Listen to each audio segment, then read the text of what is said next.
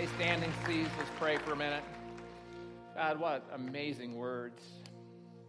As we've been in this series, I've been blown away as you've expressed through Paul to Timothy the power of the good news, the gospel of Jesus, and we just sang about that. I just thank you so much for the opportunity for each one of us to experience your grace today, to know you, that you made it possible that every one of us in this room, no matter what we've done or where we've been, no matter how high we can jump as far as gaining approval, that you said none of that matters, and that we can come to you and that you offer us your love, you offer us yourself. Father, I pray now that as we talk more today about the encouragement that we can have because of the fact that Jesus Christ not only died, but that he rose from the dead, that each one of us would embrace the courage that we can gain from that statement, the truth that Jesus is alive.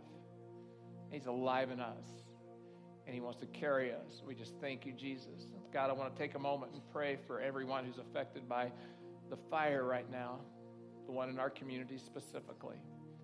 And Lord, I know that some in our church had to be evacuated and are not in their homes right now, at least as of this morning.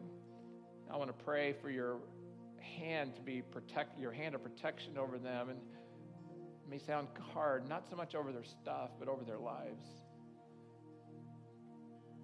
Things that really matter. And God, I pray that you would just help them as they try to figure out and go back and what that's like. And Lord, I want to pray now for the firefighters that you would protect them as they go onto the front lines of this fire. You'd protect their lives, God. Lord, you'd provide. And Lord, if there's any way that those of us in this room, we know of someone who's been impacted, that today we would reach out, that we would offer help, offer a hand in some way, that we would express the love of Jesus. And I pray now as we listen to you, that this wouldn't be just another day in church, but it would be a life changer.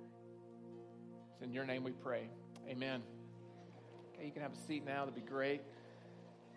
I know that at about, it was about 7-something this morning, I was able to log on my computer and actually watch the news. I love that. And they were talking about the fire, so as at that point, it seemed to be 5% controlled, and then they were saying that the winds were going to push it away from more populated areas, at least for today. So we just keep praying about that, about what might happen. And I know we get to live with some residual right now with the smoke. I'm just so glad that you're here today. And I believe that God wants to speak to each one of you. I believe he was just right now, he has you in mind. And he wants to talk to you today. Because he wants to give you encouragement today. He wants to give you the ability to have courage and to move forward. And as we're going to talk about today, to have endurance. So I'm going to invite everyone, if you grab this program, and inside are these message notes. If you go ahead and pull them out, and all the verses will be here I'll use. In fact, there's some chance for you to take some notes today, so you might use this as well to do that. You can grab your Bible as well. Turn to 2 Timothy. We move out of chapter 1 as we're going verse by verse through 2 Timothy. We always do verse by verse teaching, almost primarily, but we typically don't do a full book, and so we're doing that this summer. 2 Timothy, we're moving into chapter 2 today. And I'm just so excited about this. I want to give a little background for those of you who just might be your first time in this series. The book of the Bible that we're looking at, 2 Timothy, was actually a letter written by the Apostle Paul.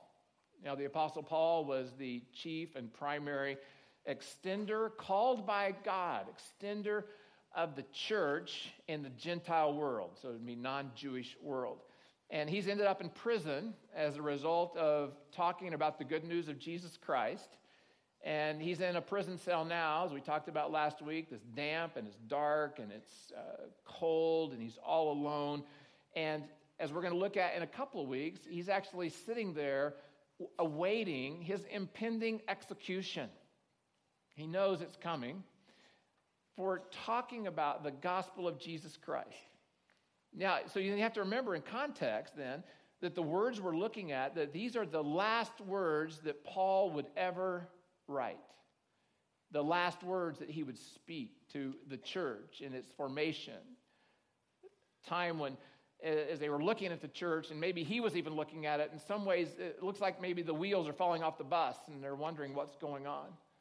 But he writes words of encouragement. And this letter he's writing to his young protege, Timothy. And Timothy is the pastor of a very strategic church in Ephesus. And he's writing to him to encourage him to hang on in this very tough time. He's writing Timothy to inspire him to be strong in face of a culture that's opposed to the gospel of Jesus Christ, that's opposed to the good news that Jesus Christ was the Son of God, came to live and then to die on our behalf, was resurrected from the dead, and now we can know God because of him. Now, that's what he's writing about, and he's writing to Timothy. And I just want to say this, apparently it worked. Because when you look at the history of Christianity, Christianity weathered the next 250 years of incredible persecution and darkness against the name of Jesus Christ. And they were able to survive, and not only survive, but thrive without resorting to violence or having any political power in any way. Thrive and survive without having to resort to violence or having any political power or sway in any way. And so I was thinking about this and thinking about us. If the things that Paul wrote inspired Timothy and then passed Timothy to the early church, then these words can inspire us as well. In fact, these words are for us today, the things that we're facing. So today what I want to look at these verses and talk to us about a way that we can be encouraged to thrive, to survive and thrive in our circumstances as well. So let me remind you what Timothy was facing. We covered this last week. So if you weren't here last week, you'll want to go back and watch the service online. You can just log on, watch the service, and you can pick up on the things that we talked about. We covered three things that Timothy was facing. The first was, right on your notes, it says, facing external ridicule. So from outside the church, the people were saying, oh, you believe in Jesus, huh? The one that came as God, and then he died. Yeah, sure, right. And you know that the culture didn't believe that God could actually die. And so they were being ridiculed externally because they believed in Jesus. He was facing internal opposition, that there were leaders in the church because it says Timothy was young, and we know he was probably 30-ish. So he was young, and Paul's in his 60s right now writing to him. And so also internal opposition from people in the church who were saying that as Paul's in prison, it's now their chance to have power plays against Paul and say, well, Paul missed the boat. Paul didn't know what he was talking about. And here's really what the gospel is about. So he was facing all this internal opposition and pressure. And then added onto this, Timothy faced personal insecurity. Personal insecurity. He had fear. He had fear about who he was and what he was going through and what he was experiencing. And I was just thinking about how, for us today, how this message could be so relevant to us, because there are some in this room, and you may be facing ridicule, and you may even say it's a form of persecution for your faith, the faith that you have in Jesus Christ, even because you're in a church on a Sunday, and you're facing that from a coworker, or a family member, or a neighbor, or a friend, or someone close. Some of you are facing the difficulty of living with a spouse who is against your faith, that doesn't believe as you do. Some of you are facing the pain of a child who has disowned your faith and therefore disowned you because of your faith. And you're feeling the pain of the boundaries that have been put up between you and your child and you and your grandchild. Some of you, you've spoken out as the news has been full of all kinds of changes, definitions, violence, and you've spoken out about your faith, and you've spoken out about the things that are going on in culture, and you've talked about it from a faith perspective, and you're getting mocked for it. And you're getting ridiculed because that you would have a belief in a Bible and a God.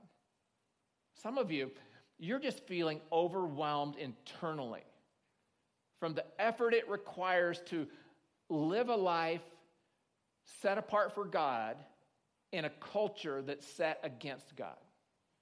And that onset of pressure, and pressure seems to be wearing you down, and you feel fatigued because of that.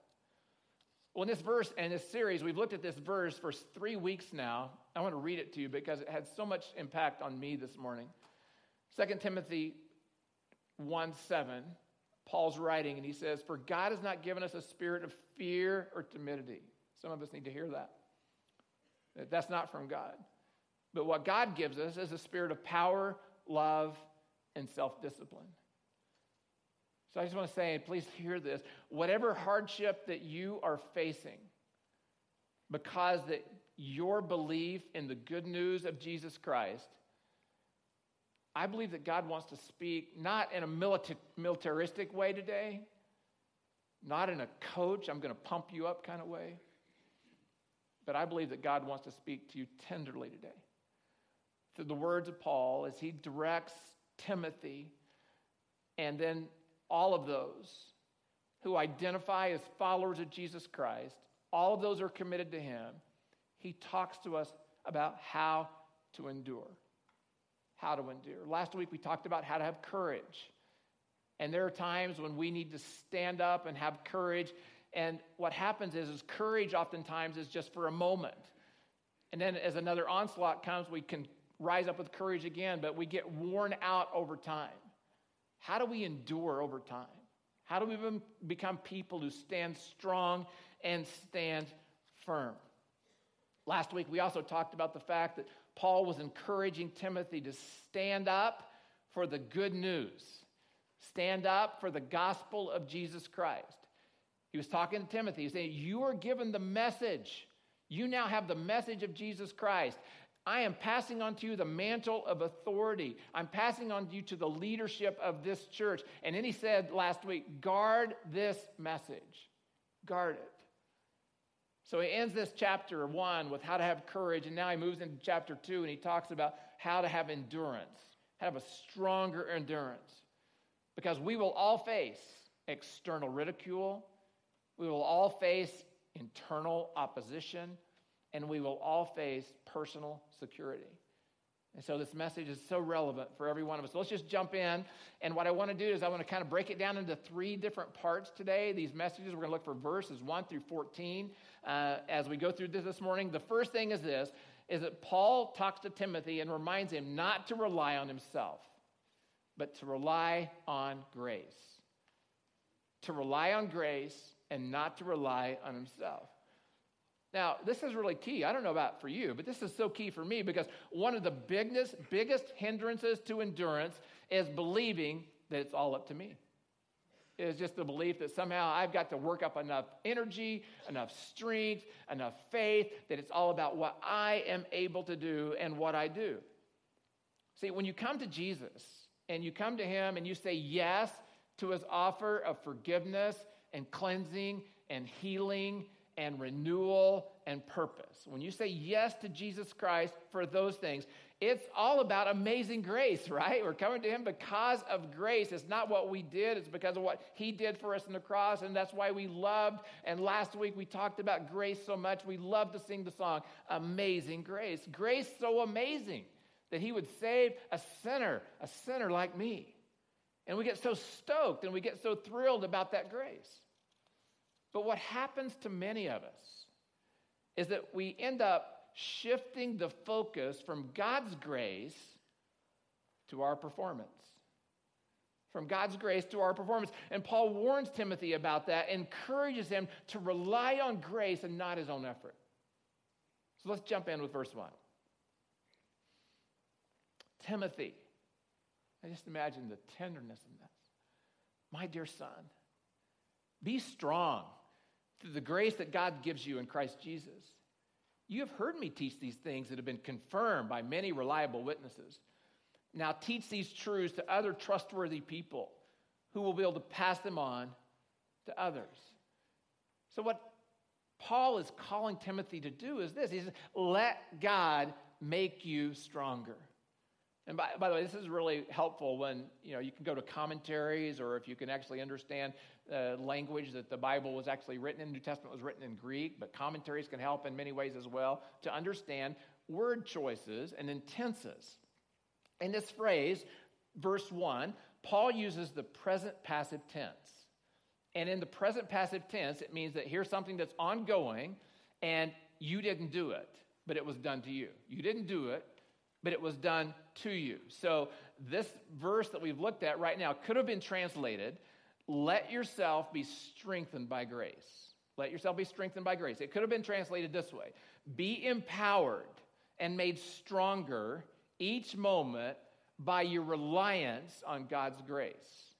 See, Paul is not saying here, here's my call to you today, stand strong. He's not saying that at all. Instead, he's saying, receive strength. That's what he's saying to us. Receive God's strength. Now, we're going to talk about baseball in just a few moments, so I'll go ahead and use a baseball analogy here as well. Paul isn't saying hit the ball. Paul's saying be hit by the ball. Okay? So that's kind of what he's saying here. Don't hit the ball. It's not about you hitting it, but it's about you standing in front of it and letting it hit you because it's coming at you.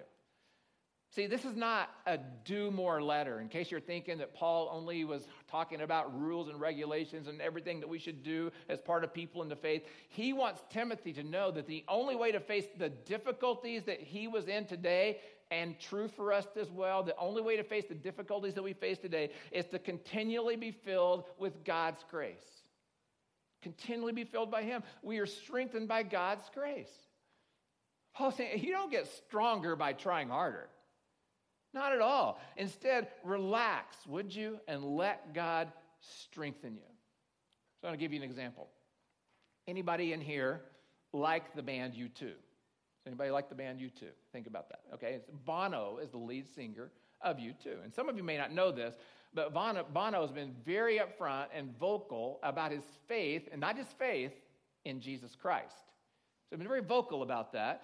And because when reporters interview him, and it's not typically normal for them to talk to a rock star who has faith in Jesus Christ, the interview almost always turns to his faith in Jesus. Now I want to read you some words from an interview that was done by a reporter of one of these magazines. And this is what Bono said. At the center of all religions is the idea of karma.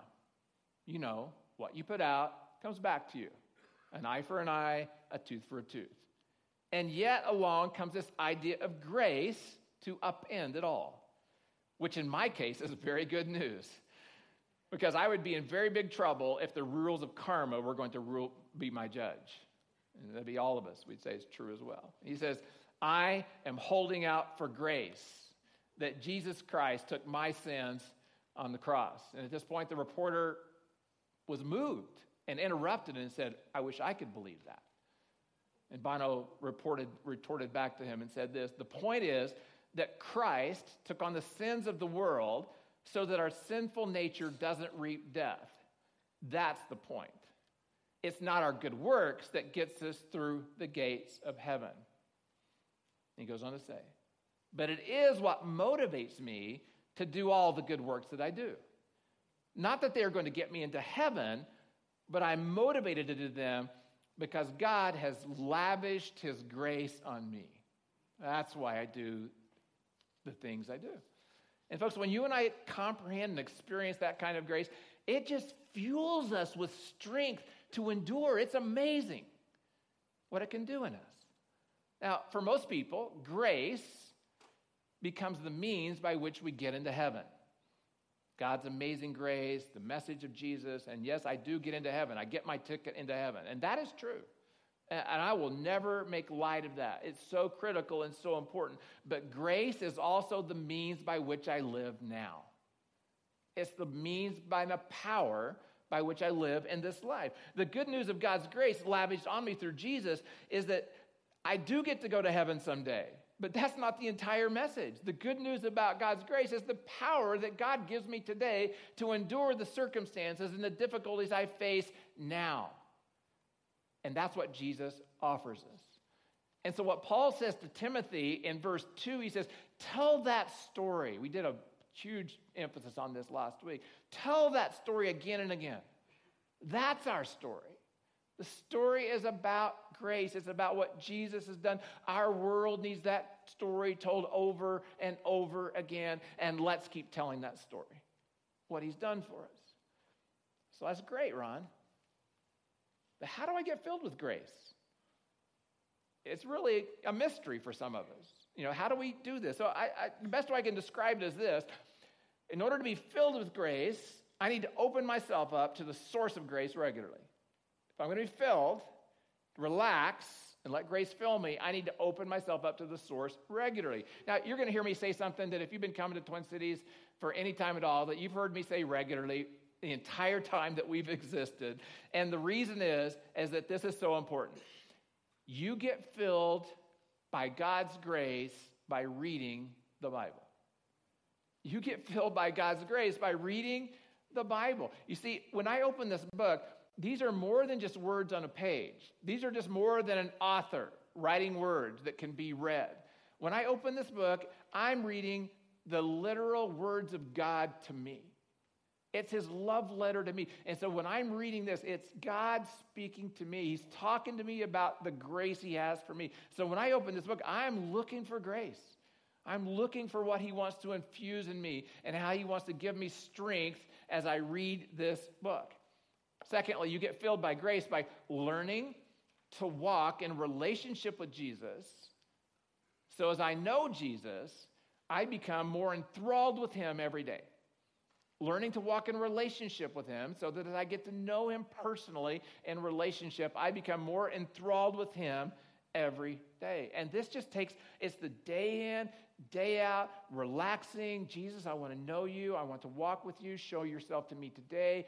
Prayers that you pray where you're experiencing him, so much so that you become enthralled with him and who he is. The third way you experience grace is you experience grace through others. Establishing spiritual friendships.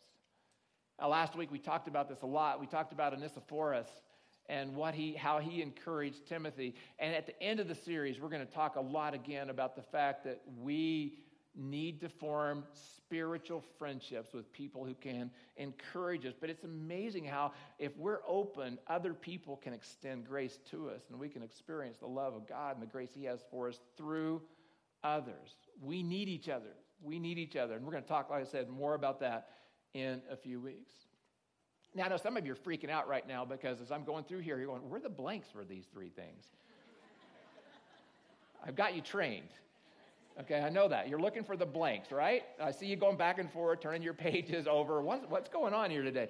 Well, I just thought I would test your intelligence today and to see if you could figure it out. You just make a space and write it down, those three things, that I open the Bible, I establish connection and relationship, and I connect with others. Okay, so that's how I experience the grace that he wants to fill me with. Next thing is this, still on the front side of your notes. He says this. He says, you experience and grow in endurance when you resist distractions.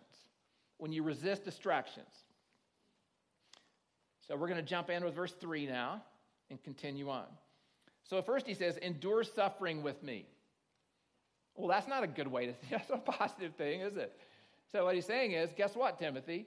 I'm enduring suffering, and now I'm inviting you into the same journey. And it's not even that he's inviting, it's a promise. You will endure suffering with me because of your love for Jesus. And folks, I don't know exactly what's coming at us, exactly what culture is doing, exactly how things are going to play out, but I look at other parts of the world and people are enduring suffering for the name of Jesus. It may come our way. It may be Paul's words to us today as well. And he says this, as a good soldier of Christ Jesus, soldiers don't get tied up in the affairs of civilian life. Why don't you go ahead and underline that? Soldiers don't get tied up. I'm going to come back and refer to that in just a little bit. For they cannot please the officer who enlisted them. And athletes cannot win the prize unless they follow the rules. And hardworking farmers should be the first to enjoy the fruits of their labor. Think about what I'm saying. The Lord will help you understand these things. Would you underline that? The Lord will help you understand these things. So I'm saying Pastor Ron's going to help you to understand these things today. Listen to the Holy Spirit, and he's going to help you understand what it is that we're talking about in these verses. And he uses three analogies to get his points across, and all three are important. He's saying if you're going to endure, you must be focused, not distracted, focused in the same way that these three groups of people are focused. You must resist distractions that keep you from being the best soldier, the best athlete, and the best farmer you can be. So let's dig into these. Turn on the backside of your notes now. I did give you the blanks for these, okay? So there we go. We're going to cover these three analogies for a minute. First, being a soldier requires dedication. Being a soldier requires dedication. So what he said there is he said, don't be tied to the things, don't be entangled by the things of this world, but instead be dedicated like a good soldier would be. And I just want to say this, just in passing here again, is first he said endure suffering, and then he says, that we should endure the troubles that come at us like a good soldier. Well, soldiers are part of what? War. And so one of the things we need to realize that we are in a battle, a spiritual battle. And so we should never be surprised when we take shots for our belief in Jesus. Just wouldn't be surprised that he allows that to happen, that we will take shots because we are soldiers of his. So he says, don't get tied up. And he's talking about don't get entangled in things that aren't soldier things, that aren't important to the mission, aren't important to the war and what we're trying to accomplish. Don't get tied up in the things that he says of, outside of soldiering, would be the things that the world wants us to focus on. Not bad things. He's just saying don't make it be your focus. Don't make it be your number one desire. Things like your status or your success or your approval or your achievements or your accomplishments or your wealth or your possessions or your play or your relationships. See, folks, there is so much that can distract us. So much. And he says, stay on your commander's objective. Now, Jesus Christ is our commander. And if we want to just boil down the objective that Jesus Christ has given us, here you go, let's boil it down. He said that we should love the Lord our God with all our heart, soul, mind, and strength, and that we should love our neighbor as we love ourselves. He said that we should go into all the world and we should make disciples, baptizing those disciples in the name of the Father and the Son and the Holy Spirit, and that we would teach those disciples to do all that he says. So those are our marching orders. Our commander has given us those orders to go into the world and tell his story. And so what the principle we need to remember from a soldier is this: for a soldier, without sacrifice, there will be no victory. Soldiers sacrifice, and without sacrifice, there will be no victory. Now, being an athlete requires discipline. Now, two aspects of discipline for an athlete I want to mention here, just to kind of help us to understand. The first aspect would be the discipline it requires in training to be able to perform at my highest level when the competition comes. So that's the first part, is the discipline where I'm training that I can be able to perform at my highest level when the competition comes. And so we talk a lot about discipline, and I know it's hard for some of us to hear because we're just anti-disciplinarians and really struggle with this issue, but the Bible's so clear that he wants us to be in training so that we can perform at our highest capacity when the competition comes. But the second part that he mentions here is that in order to be able to compete well and be disciplined, I need to be disciplined enough to know the rules, to know the game that I'm called to play in, so that as I'm playing the game, I'm not disqualified in some way. In sports, the rules make the sport, right? Make the game. The thing about baseball that makes baseball work is that wherever I go in America and I go into a baseball field, there are certain components that are the same wherever I go. The distance between the bases will be the same. The distance between the pitcher's mound and home plate will be the same. The fact that there are 3 strikes or 4 balls for every batter. The fact that there are 9 innings in every game. 3 outs in every inning. If I was talking about football here, I'd talk about the fact that there's supposed to be a certain amount of pressure in every ball. Okay, so we got it.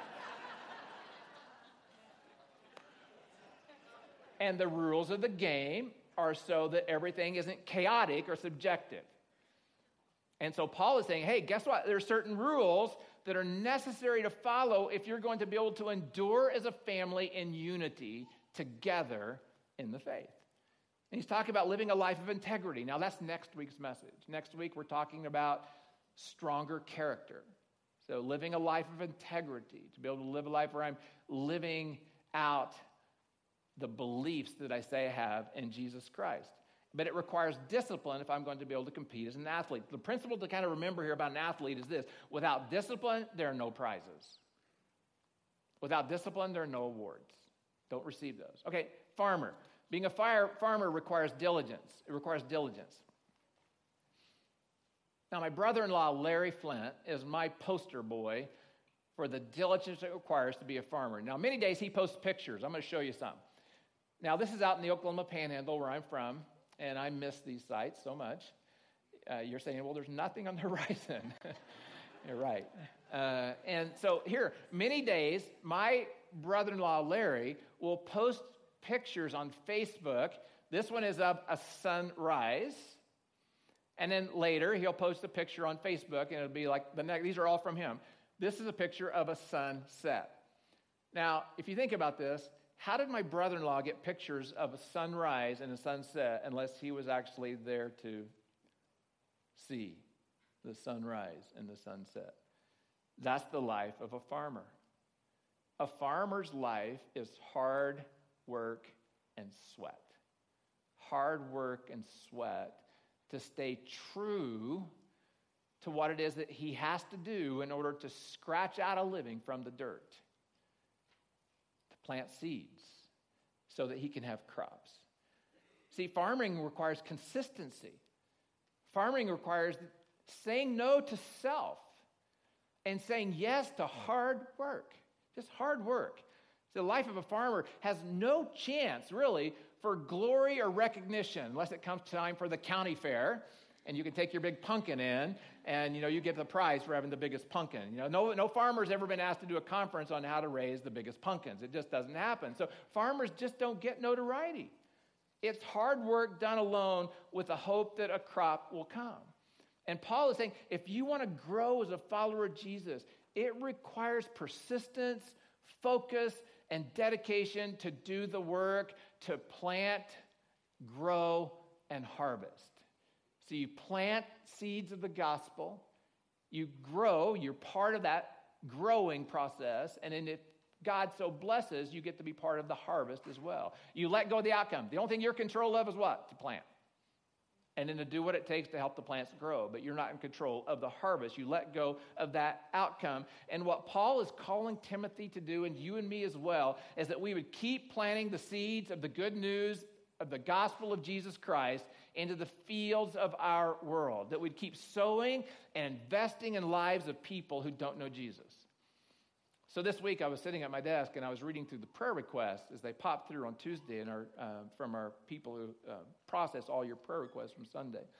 And I was thrilled to see, I was reading through these prayers and praying for them. I was thrilled to see that one of you, all of a sudden this prayer request pops up, and one of you is praying for the same person that my family's been investing in for the last 5 years, 4 to 5 years.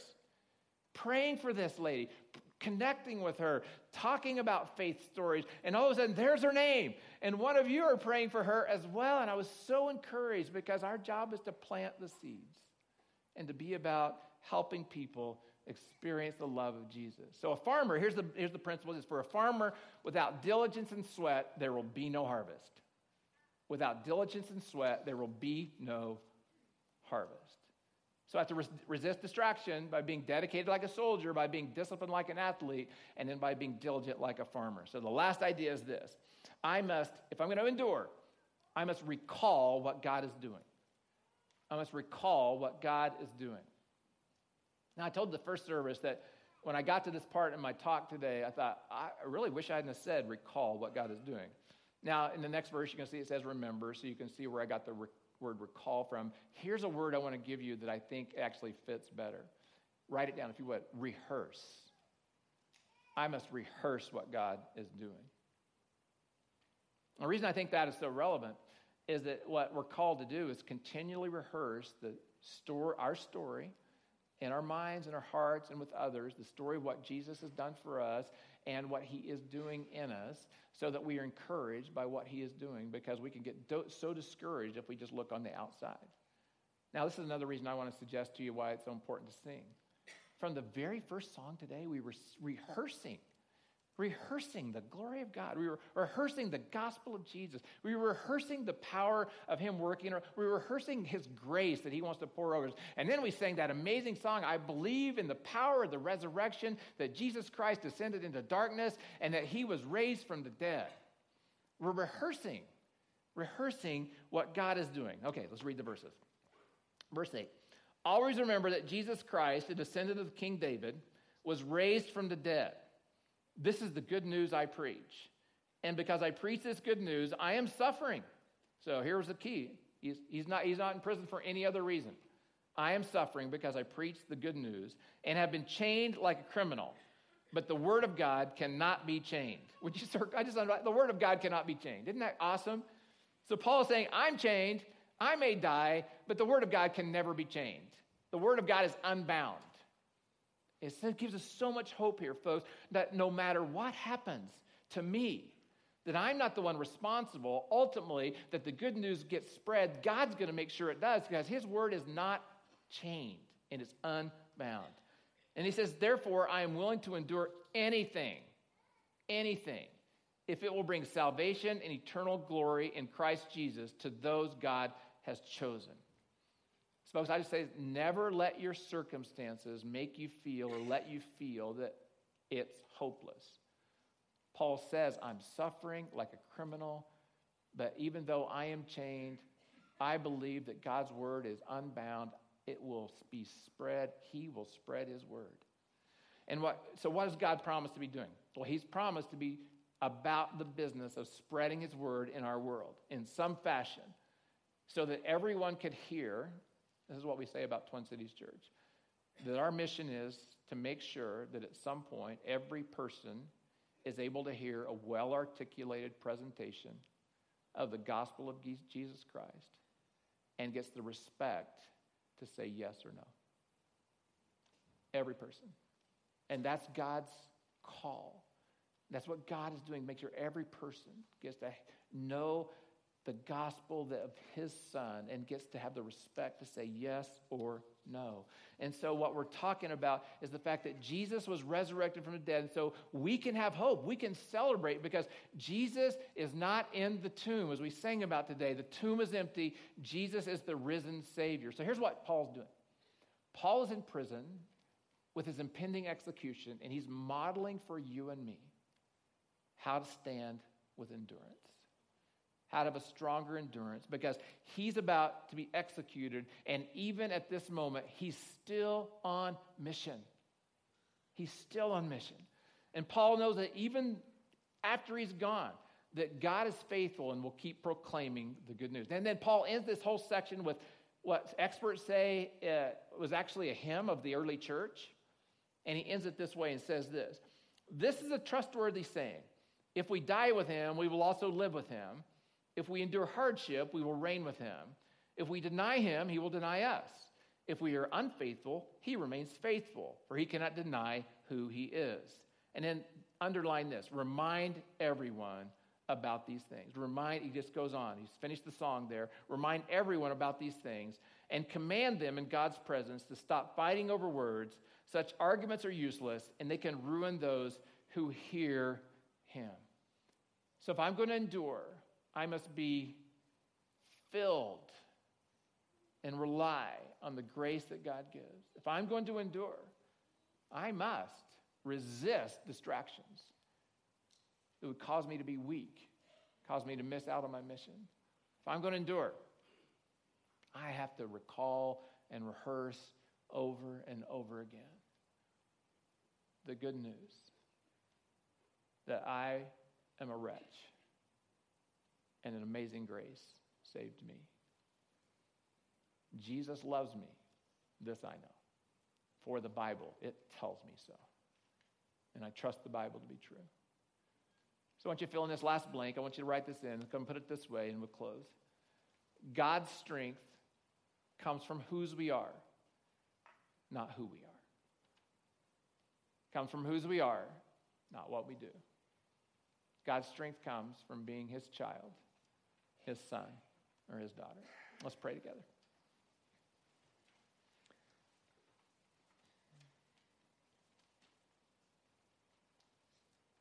Jesus, I thank you for these words, and I know it's sobering. At the same time, it's encouraging that you've called us to have courage, but you've also called us to endure, to carry on. And Father, I thank you so much that you talked clearly about the fact that there would be hardship. Let us never say the opposite, that we would always just be real clear about being a follower of Jesus is not easy. Being a follower of Jesus may even lead to persecution, ridicule, rejection. It could even lead to death. And I just thank you so much that there is such encouragement in your word that we are able to receive from the writings of Paul as he wrote to Timothy. And now, 2,000 years later, we see the church still thriving, still surviving because of grace. And I pray that you would fill each of us now, that you would inspire us about our discomfort we have at being ridiculed or excluded, made fun of because of our faith. We trust you with that today. We would know that we're not responsible for the people around us. We're responsible for ourselves. And Jesus, because once again this week we've talked so clearly about the good news, the gospel, I just want to give you a chance. If you've never said yes to Jesus, that today you could. And you can pray in your mind these words, Jesus, as much as I understand it, I believe that you are the Son of God. I believe that you died on the cross for me. I believe you were placed in a grave. I believe you were raised from the dead. I believe that you live with the Father in heaven. And I believe that you've asked me to receive you and your forgiveness and your cleansing and your renewal and your purpose for my life. Help me to know how to walk with you. And God, I pray for us as a church, that as a church that we would never get tired, never get weary with spreading the good news, the gospel of Jesus Christ to our world and our community, because it is the only thing that will change our world. Help us to be people of grace and love, as Jesus was when he walked the face of the earth. And it's in his name we pray. Amen.